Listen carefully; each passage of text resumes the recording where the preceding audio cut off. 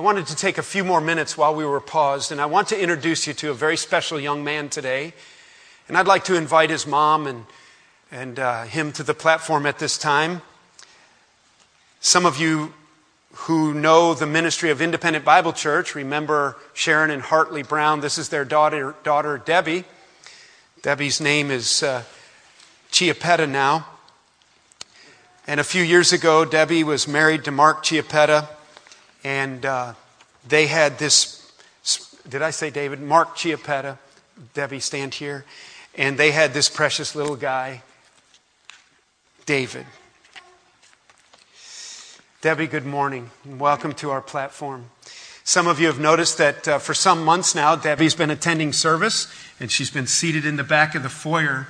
And it's worked well, hasn't it, to have the foyer be able to look in and yet be able to take care of David, because I understand he still has some seizures at times and needs some care.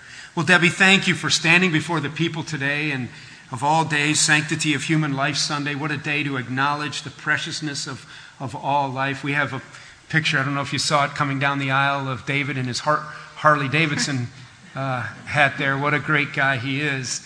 Before we talk about David specifically, Debbie, I just wanted to acknowledge a couple things, and then I want you to talk about David. But as a young lady, you've had to face a significant amount of adversity, haven't you? Yes. Yeah. Let me say this. When Debbie was in high school, how old were you, Debbie, when your daddy died?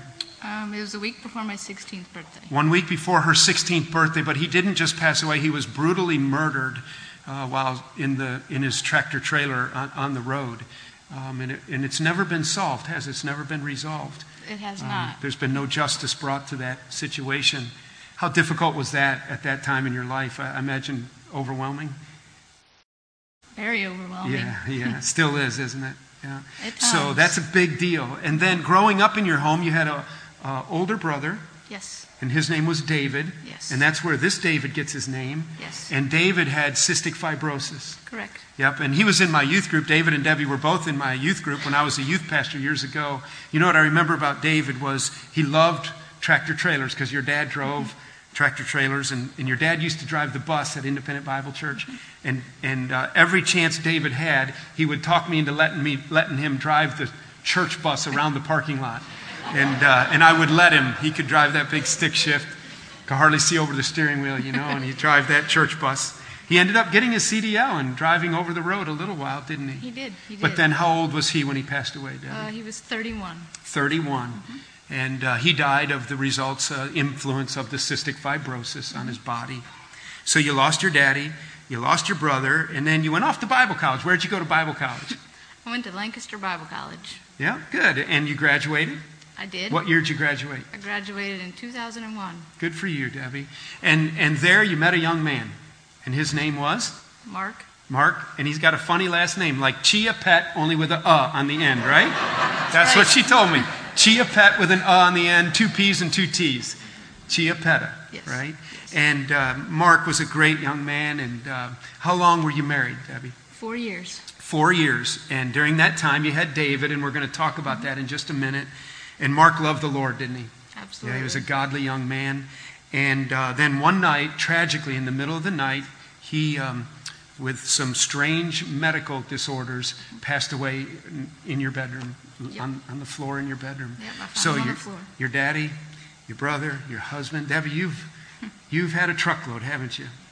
And so, do you trust your Heavenly Father? Are you angry? Are you bitter? What's your attitude about this? God does everything for a reason. And when you can come to terms with that, there's a book I've been reading, and there's a good quote in there. It says, "Our shattered dreams are never random. They're always a piece in a larger puzzle. They're a chapter in a larger story." And God does everything, for a reason. He does. I mean, if I get bitter and mad, that's on me. I'm only hurting myself, Yeah. But Well, tell us about David. That's a great attitude, Debbie, isn't it? And tell us about David. You find out you're pregnant, and tell us how the story unfold. Did you know ahead of time that this was probably going to be a challenge and that David might have some issues health-wise? Yes, they told us that there was something wrong, but they didn't know exactly what it was. So we had ultrasound after ultrasound, and basically then they told us what it was. And what is it? It's called holoprosencephaly. Basically, his brain didn't divide at birth, and he just has the front part right here, and it's all fused together. He has his brain stem, and that's it. Pretty much everything else is nothing. Wow. And so how old is he right now? He is 4 years old. 4 years old. So he's not growing like a normal 4-year-old would. No. But he's growing a little bit. Well, is he expected to get much bigger? Well, part of the issue is he also doesn't have his growth hormone, that part of the brain. Okay. So, but he is proportionate for his, weight and length. So that's all that matters at this point. It certainly makes it a little easier for you to care for him. And he's kind of a 24/7 guy, right? He is. Yeah. He is. Tell us some of the things that are a part of the detail of your daily care for David. Well, I don't know. He has a trach. Okay. So that's his source of being able to breathe, because he just has one nostril and it's blocked. So a lot of that is I have to suction him out quite a bit because he can get really juicy. It's just like you blowing your nose or something like that. In essence, that's what it is. Sure. He has seizures on a daily basis. And that's a matter of the brain waves and the misfiring of the electrodes in the brain. And he has, he could have hundreds a day. Really? Yeah. Wow. Yeah. It's not uncommon. Yeah. Wow. So let's go back to the pregnancy. And you're late term now. You're finding out a lot more of what's been going on. What kind of counsel are you receiving from the doctors? Well, they wanted us to abort. Because, why would you want to give this, little one who has all these problems a chance, But obviously my husband and I didn't believe that for 1 minute, Were you ever tempted? Did you ever think, we probably ought to do it? Absolutely not. Wow. No. Good for you. Not once. So we gave him a chance because they wanted to say that if he lived to birth, because a lot of these are stillborn. Okay. So if he actually lived to birth, it wouldn't be but maybe a couple months. Okay. So he's outlived all expectations. He is 4 years old. I think that speaks to your mothering and your care. So Debbie, as you care for David on a daily basis, and what's going on in your heart? Is this a burden or is this the joy of your life? Oh, it's an absolute joy. I wouldn't trade it for the world. I really wouldn't. He has so much love to give. And it's unconditional. Doesn't matter what kind of a mood or anything I'm in. He's always the same, kind of like God shows us unconditional love. Yeah. So David's taught you a lot. He has. He's taught you a lot. And would you say your life would have a huge void and emptiness without him? It would. Yeah, it really absolutely. would. It would. Yeah. I don't know what I'd do without him. Right. Well, God bless you, Debbie. Let me tell you that as a church, we want to stand with you. We respect you immensely. And I'm so proud of you as your old youth pastor and as your pastor now. And you just sit wherever you want in this church, right? She can just sit wherever she wants, and whatever you need, we'll try to help you. Amen?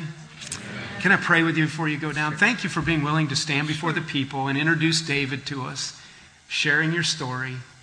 And I think there's a lot of people here that maybe this week they won't complain about their burdens as much this week. Will you pray for Debbie on an ongoing basis? She needs our prayer support. I know some of the ladies have connected with her throughout the congregation, and you're starting to get to know some people, names and faces, and a few friends, and we want that to continue to grow. Is there anything else you wanted to share about David or about your story? I don't think so. Okay. What a precious guy. Let's pray together. So, Father, we just bow humbly in your presence. Father, grateful for your faithful love that can be trusted. And thank you for Debbie's great testimony of an unquestioning faith. Father, would you bless this young lady? And as she mothers and cares and nurtures this little guy, would you abundantly bless her and meet her needs? Father, for David, we would just commit him to you as we know Debbie has, and we'll just trust your sovereign oversight. We know that his days are written in your book just like anyone else's, and that you have a plan and you have a purpose. And thank you for Debbie and Mark's great testimony of faith in you, standing up to those doctors and allowing you to have your way for your purposes in our lives. We commit her to you, commit David to you, in Jesus' name. Amen.